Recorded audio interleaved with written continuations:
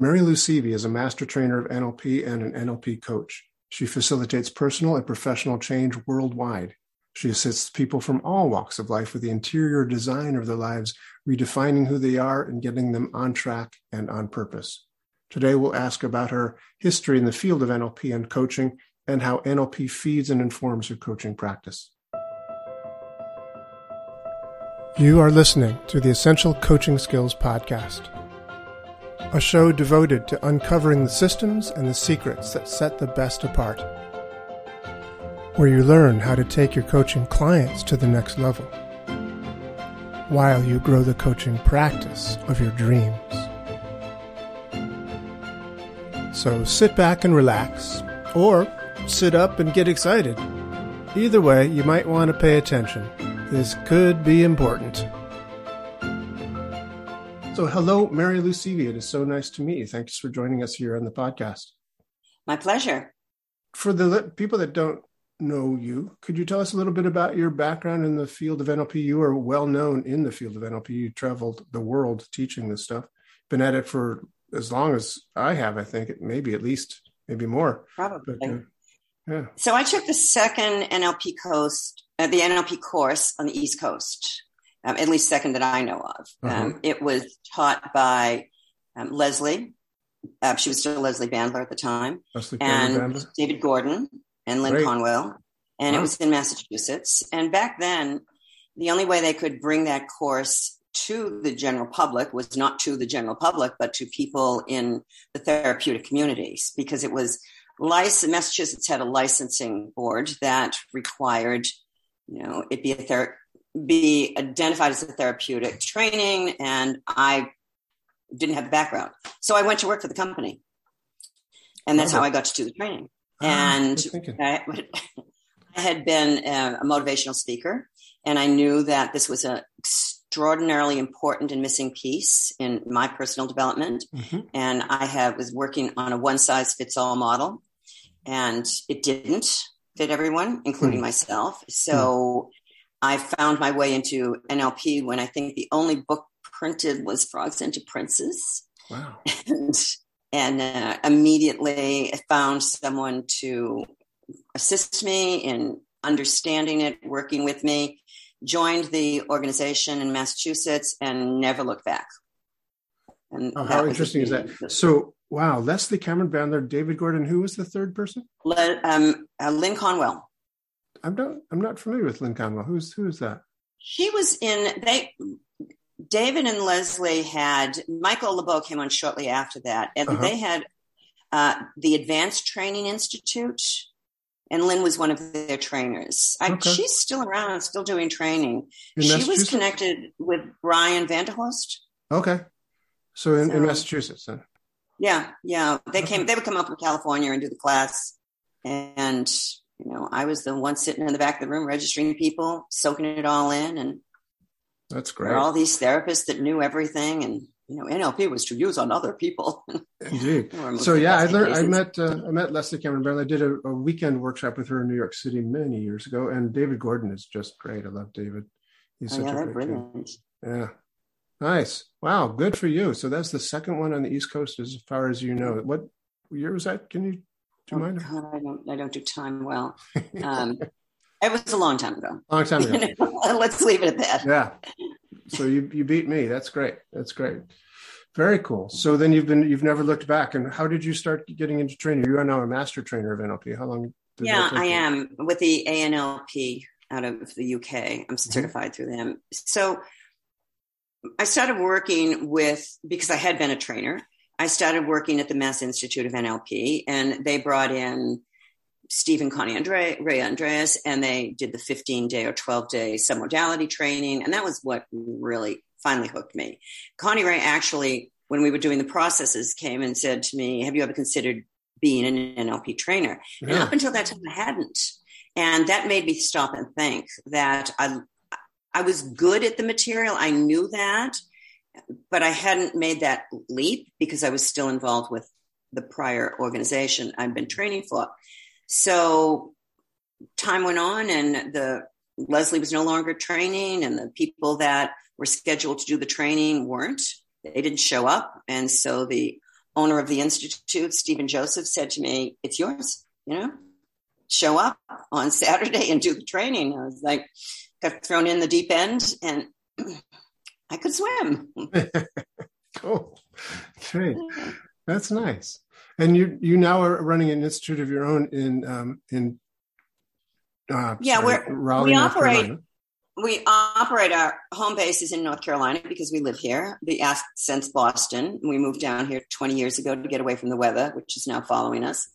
And we teach primarily in Dubai. We did classes in Boston for a number of years, still do occasionally. North Carolina was not much of a market. So we started classes. Coincidentally, someone invited us to Dubai. Within a very short period of time, the potential was so obvious there. And the people who had sponsored us were leaving Dubai. So we started our own business there. Wow. And that was, I think we established our license there about 15 years ago. So we've been teaching in Dubai for about 18 years. And up until COVID, we were going 2 or 3 times a year. Classes were not the largest in the city because there were a lot of, happy, clappy NLP courses where you can become a master trainer in a couple of weekends. Yeah. And there's a lot of people that want certification. They don't, they don't want the skill. Music pumping in the background, the room, 50 degrees, people jumping up and down and that are the best. Cathartic experiences. And we're like, I'm not there. Happy.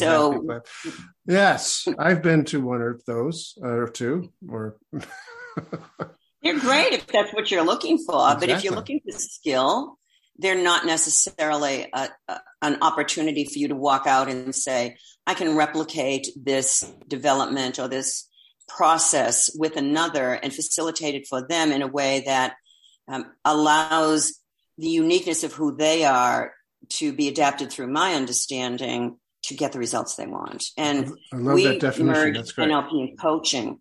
Yeah, we merged NLP and coaching early on because that's what most of our people in Dubai that come to us are from the HR field. And so they want coaching and they want certification. We're ICF certified, both my husband and I and our training team, all PCC level, all doing actively in coaching.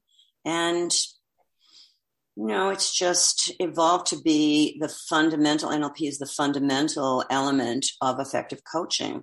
As good as core competencies are, with the added skill set of NLP, the power and the effectiveness and efficiency of assisting someone to create the change they're seeking, it's just exponential. Well, thank you for saying that because you've put into words what part of the purpose of this podcast is all about. Part of the reason I started this podcast is I was trained in coaching from Thomas Leonard, who sort of started the field. But I was an NLP guy long before then, and I've been doing NLPs since then as well. And I've met a lot of coaches over the years, and it just bothered me. Like, how can you do coaching without NLP? It just didn't seem to be possible to do. So I'm very curious. I want to hear from you. ICF, and you're a PCC, for those of you who don't know what that means, it's professional certified coach. Probably, maybe many people here do know what that means, but it is professional certified coach through the ICF, I believe. So how is that different? And how could a person do that without NLP? I mean, what do you think is an essential coaching skill that you've found? There's a number of coaching models, and I've done a number of coaching trainings. And ICF, of course, is an independent board, and they set a list of core competencies, and they have an ethics model that you have to pass an ethics test, and you have to have so many hours of coaching before you can even apply for ACC or PCC or master coach. And that's all absolutely, I believe, fundamental in helping an individual who's choosing a coach recognize that this is a person who has been trained and has reached a certain level of competency and demonstrated it over time. So that's extremely valuable. However, generally in coaching, I have to be careful who I say this to, coaches in the ICF and many models do not seek outcomes. They Mhm. seek the opportunity to be the sounding board, the container for a client to explore and self-discover their way through the morass of life. From my experience and for many of the clients that I have, I'm very happy to take off my ICF hat and let clients know this is not your strict ICF model. Are you comfortable with exploring a model that might facilitate your moving to what you want in a different way? So what that does is it keeps the integrity of the ICF model in place and also allows me to use whatever skills I have. Now, in terms of NLP, what NLP adds to the traditional ICF coaching model, they're pretty much the gold standard in the field in terms of what is the minimum skill set that you need and how do you approach coaching and how do you contract, et cetera, et cetera, et cetera. What I perceive as an NLP trainer and coach and a coach trainer that NLP adds is the ability to see behind the story, Mhm. to hear the patterns, ask the questions that uncover for the client as well as for the coach the consistent behavioral representations of the limitations that brought someone to coaching, allow people to gain a perspective through questioning that also moves them out of the narrative or the drama and gives them another view from what we would in NLP call meta, or outside of, another perspective, second person, third person, just even a more spiritual view if that's what's required by the client. So the NLP pattern recognition of language patterns and behavioral patterns and emotional patterns help you as a coach, help me as a coach, understand how the narrative becomes the narrative, what are the beliefs that hold that client's narrative in place, and then how to linguistically ask the kinds and quality of questions that really get them, being the client, to think differently. Mm-hmm. And when they think differently, they can find within themselves answers that I could give them, but then it's advice. Right. And coaches don't give advice. Right. Right. Do I give advice? On occasion, but usually through a metaphor or, this reminds me of a client that I had that had that. So there's lots of ways to open someone up, but ultimately it has to connect internally for them from their internal point of reference. Beautiful. Wow. I'm thinking I'm just going to turn this podcast over to you from now on because that's just great. That's just brilliant. Thank you so much. There are so many questions that have popped up into my mind listening to you just now, but one is just that idea of giving advice or not giving advice. Why? Just for the benefit. Mostly, I don't really know who listens to this podcast. My belief is that it's designed for, at least my avatar for the group that I'm talking to here in my living room, is that they are coaches who want to be better coaches, or they are people who want to become coaches in the first place. So they're not necessarily as expert as yourself, but they want to be that. So why wouldn't you give advice? What's wrong with giving advice? And then you said there are a couple ways you might do it in a metaphor, or I had a client once who, what's the advantage of that latter way of doing it?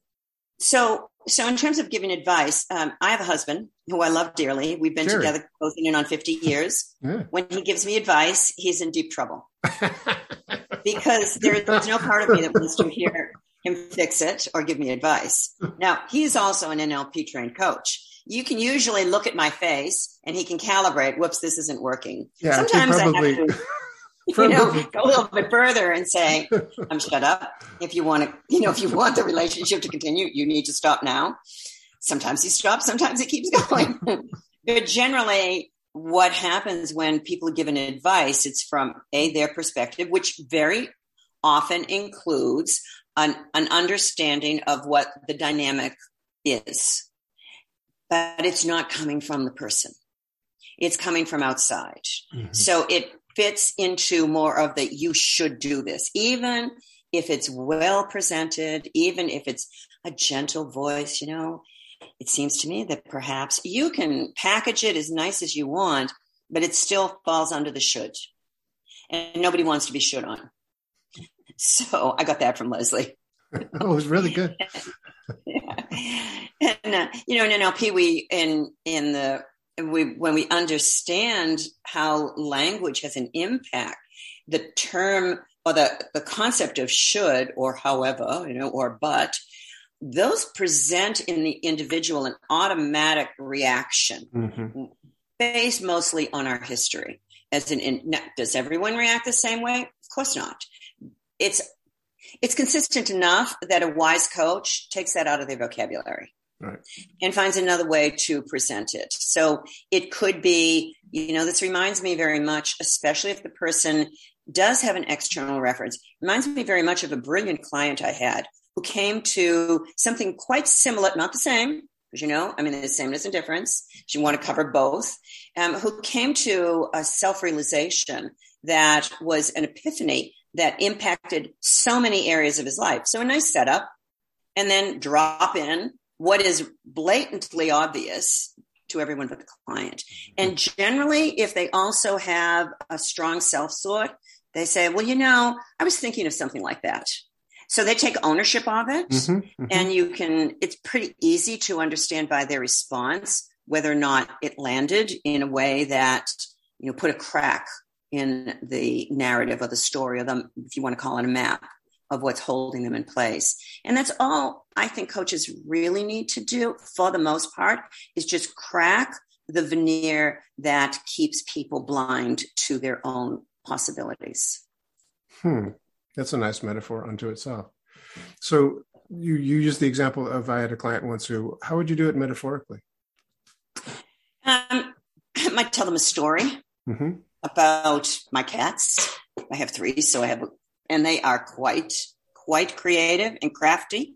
Might tell them, ask them if they'd seen a certain program on television or if they'd read a certain article. I might make the program or the article up and have enough of an isomorphic pattern that they can't identify exactly with it, but they can but their unconscious can begin to resonate with the theme of resolution that's in the story or in the article or in the TV or movie or whatever. So you would make up a television program? I would. Oh, God. But of course, it would have come from the 1950s when most of my clients they weren't even born yet. Right. I remember a TV show I once watched in 1957. There was this serial that was on. It might have been my mother watching a soap opera. But there was a really interesting part of it. One of the characters was talking to another one of the characters who was referencing something that they had read. So you go far enough down the rabbit hole, and the client's caught. We're on Zoom. I can tell, and their eyes are bugging out of their head. Right. If their eyes they've dropped off, and they're either in a trance or I've lost them completely. That's great. That's celebration. Beautiful. Nice. And the value of that is that they take ownership of it themselves. So it feels to them like, I had this great idea. I know what I should do. And so then they do that. And one of the things that I've always felt is that a good coach will often not even get credit for what they did. Just they will just sort of plant these little seeds. That's an important. I had a client this morning before I was speaking with you, and we're on every week. And she had said to me today, she said, during the week, I had this insight. And honestly, Marilou, I don't know where it came from, but somewhere back in time, I must have read this. And it's directly related to what we had talked about the week before. And I'm biting my tongue because I want to say, we talked about that last week. But you don't do that as coach. You let people own it because that's when it becomes empowerment. It's from the self. Yeah. I had a very kind of funny experience once when I'll try to keep this as content free as possible. But I had a client once who was 30 pounds overweight or something. We did some work, and over a period of time, I'd made some tapes for her and gave her some, directions and suggestions. And over a period of several months, she lost the weight. And about that time, I was trying to do some other marketing. And so I asked her for a testimonial, and she said, I'm not really comfortable doing that. And I said, well, you don't have to use your name or anything. You can just put your initials. And she said, no, it's not that. It's just that it didn't work. I said, what do you mean it didn't work? You lost 30 pounds. And she said, yeah, but I did that myself. I did that all on my own. Yeah. And I was like, yeah, okay. Yeah, I get that. Okay. You're right. Yeah. Because we go to Dubai twice a year, and there's quite a period of time in between. And I would see clients when I was there, and I'd see them again. I mean, they come back to class and they're all happy. And I'll say, how was that work that we did? Did we work? Did we? They don't even remember that you worked. Really? Did we do something together? And then like completely don't even remember it. Wow. I think you're putting in too deep of a trance there, Marilou. I would go more for the happy, clappy seminars at that point. Because then they know where it came from. So. Yeah.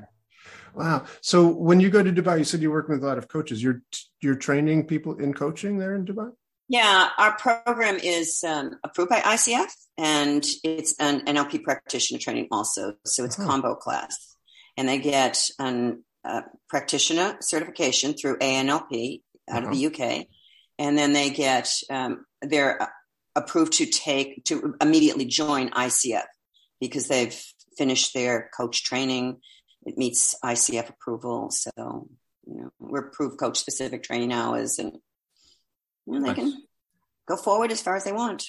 Nice. Very cool. And that's what, 4 days, 5 days? No, it's 12 sessions. Just little 12 sessions and a lot of homework. So how long are the sessions? In total, our program is about 100 hours. Okay. Nice. So some of it they do online. Some of it, we have a lot of psychometrics that are now online, a lot of things that in NLP, we used to have people sit down in class and, like do the meta programs on paper and figure out. Yeah. It's like everything's online now. And so that gives us time during the week. They do those, then they come back, gives us more class time to explore and practice. Yeah, that's great. That's brilliant. So yeah, I mean, gosh, back in the old days, you were telling me that you did a 12-day submodality training with Connie Ray and Steve Andreas. Yeah. You remember that? They did 5 of them. You what? They did, but they only did 5. Oh, they did 5. I don't know why. Okay. They only did 5. Because they were 12 days. That's why. I know. On submodalities. Good Lord. They had to come out we were in Boston at the time, and they were back in Colorado. So that would be Connie Ray one class, and then Steve another, and then Connie Ray, and then Steve. And it was great. I mean, by the time you were done with that, there was no such thing as a story or a narrative. There were just patterns. Wow. No, that's amazing to me. Because I've obviously studied submodalities a lot, but I was teaching an online class recently where I was teaching the Connie Ray and Steve Andreas resolving grief pattern. Yeah. And that's basically submodalities. And then we were also doing the forgiveness pattern a month or so ago, and submodalities basically. They're basically the same pattern, but just different talking points about it. But it's shifting the submodalities. It's an incredibly valuable ability to be able to do. And I just can't imagine doing it for 12 days. I mean, good God. It was a trip. That was when the swish, I remember Steve Andreas doing the swish as a demonstration, and then we all had to go out and do the swish. And then of course, years later, and the swish was incredibly powerful if you had the trigger. It was always like finding the trigger. Mm-hmm. And then years later, I did with Robert Dilts and Robert McDonald, the Healing the Wounded Heart. And then Robert's, Healing the Wounded Heart was his 15-day brief therapy NLP model. And then he brought in the auditory swish and the kinesthetic swish, which were quite remarkable. And most people don't use them. No. I had an opportunity where my husband's son, who had been adopted when his mother remarried, when my husband was very, very young, and his son was in a rehab program. And they'd been back in touch, and Jerry called me and said, he can't smoke in this rehab program, but he's a chain smoker. Will you come? And I only met the guy once and do something with him, help him some way. because he was too deep into the connection was too deep. Right.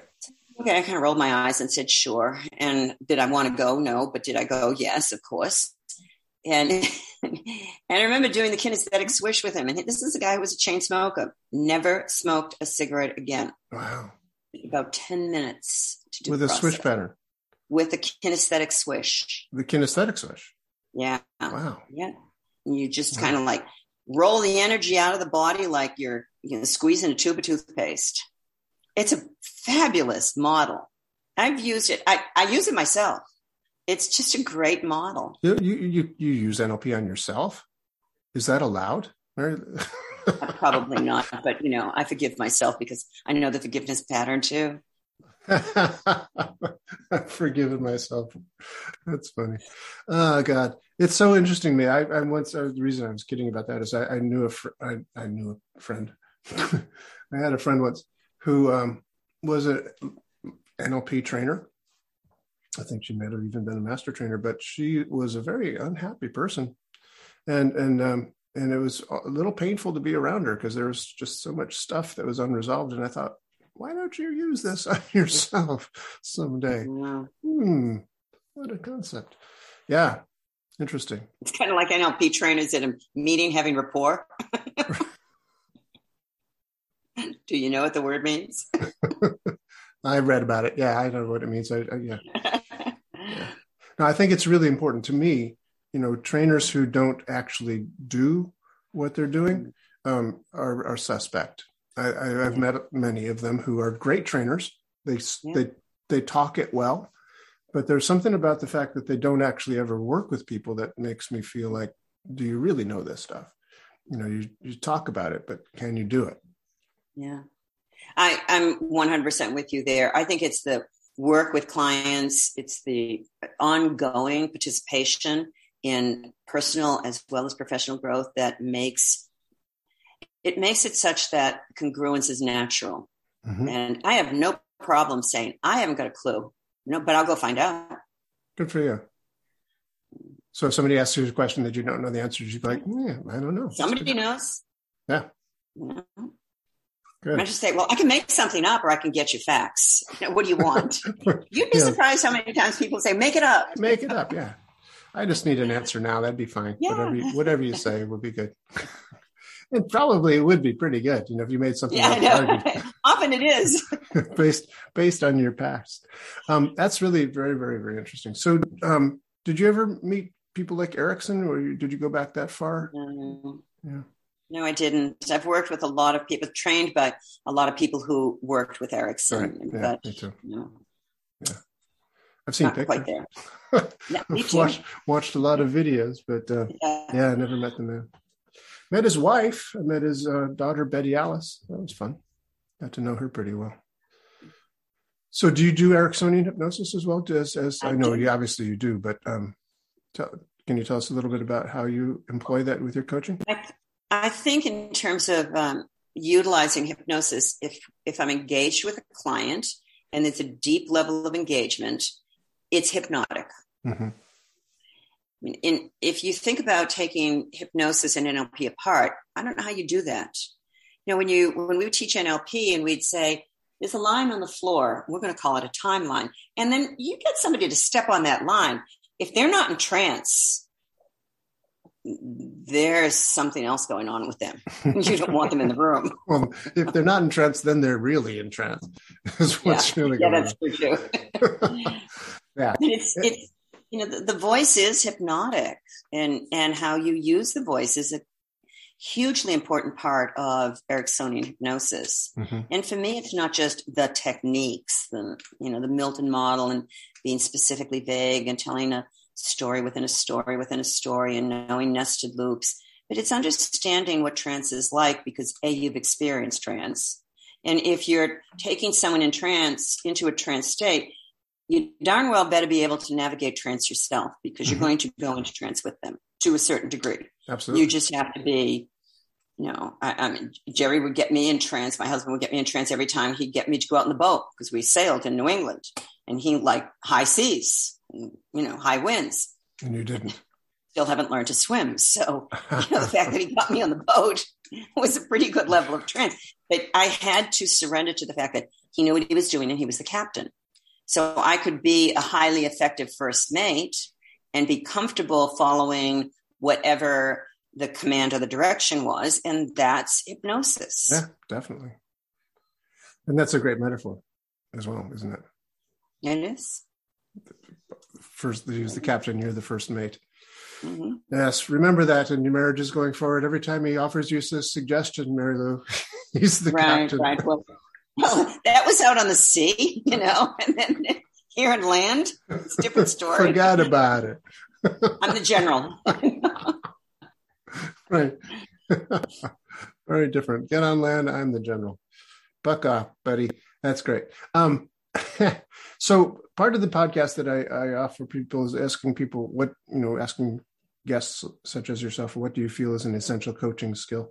I also try to find out, what do you think is essential for a person to be able to be successful as a coach? To go out there and say, hello world, I'm a coach, come work with me. How do people go about So that? Needless to say, a skill set that you recognize, that you've practiced with, that you've gotten feedback, the ability to be flexible, to understand that every client's different. And just because something works with one client, it's not going to work with all of them. But here's the interesting thing. I don't advertise. I've never advertised. Mm-hmm. Even with our business, we have a website, it was put up about probably 15 years ago. It's just information dense. And people who come to our classes, and my clients are 100% referral. 100%. Mm-hmm. I hired someone to do marketing for me once. It was a disaster. I spent a lot of money, never even completed the whole protocol. And I know that is important for some people because I have exposure in the world, so that people recognize what I do and the value that I offer. But much of what my experiences with coaches who succeed coming through our program is they really work at developing self-awareness and the awareness of how people succeed as well as how they keep themselves from succeeding. So they look for patterns, and they offer opportunity just in conversation for people to question possibilities that they may not have seen before. So for me, the best coaches have a referral base. And not only do they get referrals from their base of clients, but I have a client recently who sent someone to me, and there is no way that we were going to fit. He thought we were going to fit, but I knew we were not going to fit. But I could refer him to someone. Mm-hmm. So if you're a coach and you want to grow, then you have to be skillful, be flexible, know the kind and quality of engagement you want with clients, and then put yourself out there in the places where those people engage. What do you mean by that? So a coach, organizations, opportunities to speak, volunteer. I used to do a lot of volunteer work.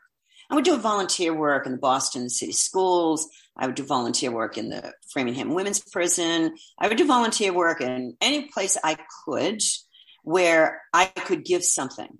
And I have a firm belief, and I'm sure this belief is hugely a factor in success in any area, that if I give something, somehow or another will return, I'll get a return on it.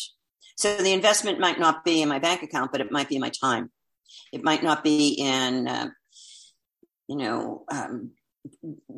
demanding that I'm paid for a presentation. If there's an organization and they need a speaker or they need someone to help, I'll do it because I know that somebody in that audience probably needs to hear what I have to say, and they may know somebody who knows somebody who needs the kind of work that I do. Mm-hmm. Mm-hmm. And it's this. Are you familiar with the tuna fish sandwich exercise? No. It's a great exercise. How's that go? So in the master's training, because I do master class for NLP also, to group people off into groups of maybe 6 or 8, depending on the size of the room, put 4 different corners of the room, big board, and flipboard, and I give everybody a pen. And I say, okay, so here's the scenario. You've gone to a restaurant. It's a small bistro. It's generally a organic food, and you've looked at the menu and you've looked around and seen that there's a board up there, and you notice that they offer a tuna fish sandwich, and you decide that you're going to have a tuna fish sandwich. The waitress comes over, she takes your order, she writes it down. We're not talking about what you're having to drink. You're just going to have a tuna fish sandwich. Short while later, she comes back, and there's this fabulous tuna fish sandwich presented there, and it's organic bread, and it's fresh lettuce, and it's beautiful sandwich. It's got nice tomato on it. You can even, ask the kind of tomato it is, and everything's really set up nicely. How many people were involved in getting you that tuna fish sandwich? People will come up with 10, 20, 40, 60, 80. It's in the hundreds, if not the thousands. When you think about it, everything that's involved in getting that sandwich to your plate, to your mouth, the bread, the packaging, the delivery, the fishing, the boat that the fishermen went out on, the lines that were purchased, it just goes on and on and on and on and on and on and on. And the ones that get the most create a mind map, and they organize it as a system. And when you begin to look at life as a system, that every aspect of what your experience is has an influence on every other aspect of your life, that's when you succeed. And when coaches recognize that how they treat the person at the grocery store, the bank teller, the one that's having the bad day, whether they smile and say hello, who they are and how they are, that's where your references come from. It's amazing. That's great. It's all about connection. So to keep it very simple for somebody who is just starting out, then they might not feel like they have that much time to build a kind of network with all those things out there to start making money as a coach. Maybe they've taken the training, maybe they've gotten certified from the ICF, maybe they've taken an NLP training from yourself or some other qualified place. They've spent their money, right? And they've quit their jobs. They're no longer a secretary at the law firm or whatever. How do they just volunteer and things? I mean, how did they get clients? So the average is 3 years to build a sustainable coaching business. That's the industry average. So we recommend people do not jettison your current income in lieu of becoming an overnight coach. But in the meantime, coach. And whenever you coach, even if it's the very first session you get paid. And people say, oh, I'm not good enough yet. I can't. You can have someone buy you a cup of coffee. But the moment you give it away for free, you're already determining your value. So we had one guy we did do classes in North Carolina, and this one guy, he wanted very much to leave what he was doing. He was an engineer, he wanted to be a coach. And he said, yeah, but my community, they're really poor. I belong to a local church, blah, blah, blah, blah. I had all these excuses. I said, okay, what can you do? What will you do? And what can you do to get your first paying client? And he thought about it. And he said, it's not going to be a tuna fish sandwich. Came back the next session of the class and beaming from one ear to another. He said, I got paid a fried chicken dinner. He said, and that lovely lady sent me 6 of her friends. He said, so I topped off on the fried chicken and we went on to key lime pies. He said, and now they're paying me. All right. So it's probably been 7 years. He now moved out to the Midwest. He is a coach. Is he the most lucrative coach in town? Probably not. But he is a full-time coach, and he has built a referral business based on his willingness to start at the beginning. Because if you don't start, it's not going to happen. There's going to be someone, somewhere where you see a need that your skill can fulfill. So if you are standing in a supermarket and you hear a mother, barking at her kid, and you're standing in line and you say to her, you know what? If you've got time for a cup of coffee, I'd love to sit with you and ask you a few questions that might help you handle that little monster. Great. So instead of making her wrong for barking at the kids, you say, I can help you handle that little monster. So you've got the rapport thing. You're on the same page with her. You're seeing eye to eye. She says, wow, all right. Yeah, sure. A cup of coffee. I could do that. Nice. Beautiful. And that's a very Ericksonian sounding story, if you don't mind me saying so. I think Milton would be proud. Thanks, Milton. Couldn't have done it without you. And it's also very interesting to me that your first trainer, if you will, was Leslie Cameron Bandler and David Gordon, those folks, because you remind me of Leslie Cameron Bandler. The training I'm glad you took that as a compliment. It's meant this way. But yeah, the training I took with her all those years ago was like, wow, this woman is a powerful woman. My goodness gracious. But she had a sort of style about her that you seem to have as well. I'm not sure if I'm imagining that, just knowing that you came from that background or not, but I see it and I hear it. Well, I think modeling I've modeled so many brilliant trainers and I really do believe that I've been blessed that a lot of the people out there that are training now, as good as they are, and as unique as their style is, they haven't had the opportunity that someone like yourself or myself have to be with and model people who are remarkable in what they do. Model consciously or mostly otherwise. Yeah. Remember Eric Oliver once saying to me, he's like, you studied with Bandler, didn't you? Like, how do you know that? I said, I can tell. He's the one that I never studied with. Yeah. Never been in the room with Bandler. You've never been in the room with Bandler? Oh my God. Never been in the room with I've never been in the room with Grinder. It's really interesting how I think, and I've watched and listened to it, and I think he's absolutely amazing. Yeah, me too. But I also think his approach is not compatible with who I am. Mm-hmm. And so because I model so naturally, I think it was wise to stay away. I think Leslie Cameron would agree with you. I think Leslie would be right on that same page. Stay away from Richard. That's very funny. But you've studied with Grinder, is that true? Probably would be fair to say I've studied with him. I was in the room where he was there, so okay, good. Not in a way that I really got any. But again, we're so fortunate in that we had back in the day so many of his tapes because he put out some phenomenal tapes. Yeah, I've gone through a lot of those for sure. Yeah, I still have the cassettes. Just don't have a tape player, but I still have the cassettes. I just actually got a set. I won't say this out loud. I am. They're not tapes, but they were once tapes. Now they're MP3s. But yeah, a very interesting thing. Did you ever study modeling with David Gordon? Do you know his way of doing modeling?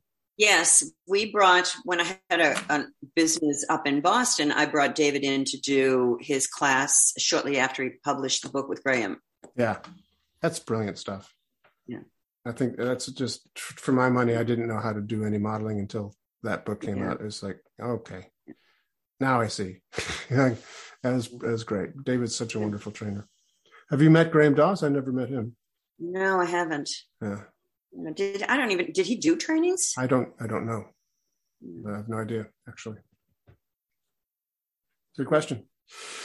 Well, gosh, we're just about out of time. I just so grateful for you to take this time and do this. And probably, being that you give so many talks at various places and things, I suspect some people might want to get hold of you to have a cup of coffee or something here. Marilou, how would people get hold of you if they wanted to do so? Probably the easiest way to get to me is through the website. Which is? It's info@mindbridgetraining.com. Okay, so that'd be to email you at info@mindbridgetraining.com. Mindbridge or there's a phone number on the website that you can call, and it'll go to a voicemail, and then I'll pick it up and probably call back. Okay, good. So getting back for a moment to people who want to be trainers, want to be coaches, should they have a website so they can say, just look for me on the website, Google my name? I think it's useful in today's market to have some sort of a website. I also believe that, and we do encourage people to join organizations such as Association for Coaching if they're in the UK or in Europe, ICF, and anywhere in the world, and ANLP. I'm the ambassador for ANLP for the UAE. My husband is for the US, and I absolutely think that is one of the best NLP organizations that exist. Their resources for NLP students and NLP practitioners it's brilliant. Cool. And the membership is well worth the money spent. Nice. In fact, they have their annual, their convention, which used to be live in London, which I loved, went virtual a couple of years ago, thanks to COVID. It's virtual again this year. And this year they're doing quite a number of additional free presentations leading up to the convention. And I've got one on March 8th, which is International Women's Day. And it's with a group of seven, the seven of us all together, 6 other women. They're all based in Dubai, but they're from all over the world.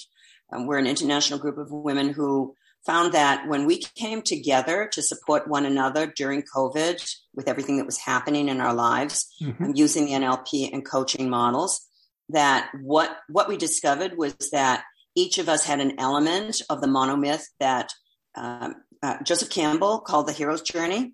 So we called it the heroine's journey. Oh, nice. And we put it together and packaged it as the 7 steps of this monomyth that are strategies that any woman can move through to create empowered transformational change in their life. And the ANLP group is sponsoring it, and it's free.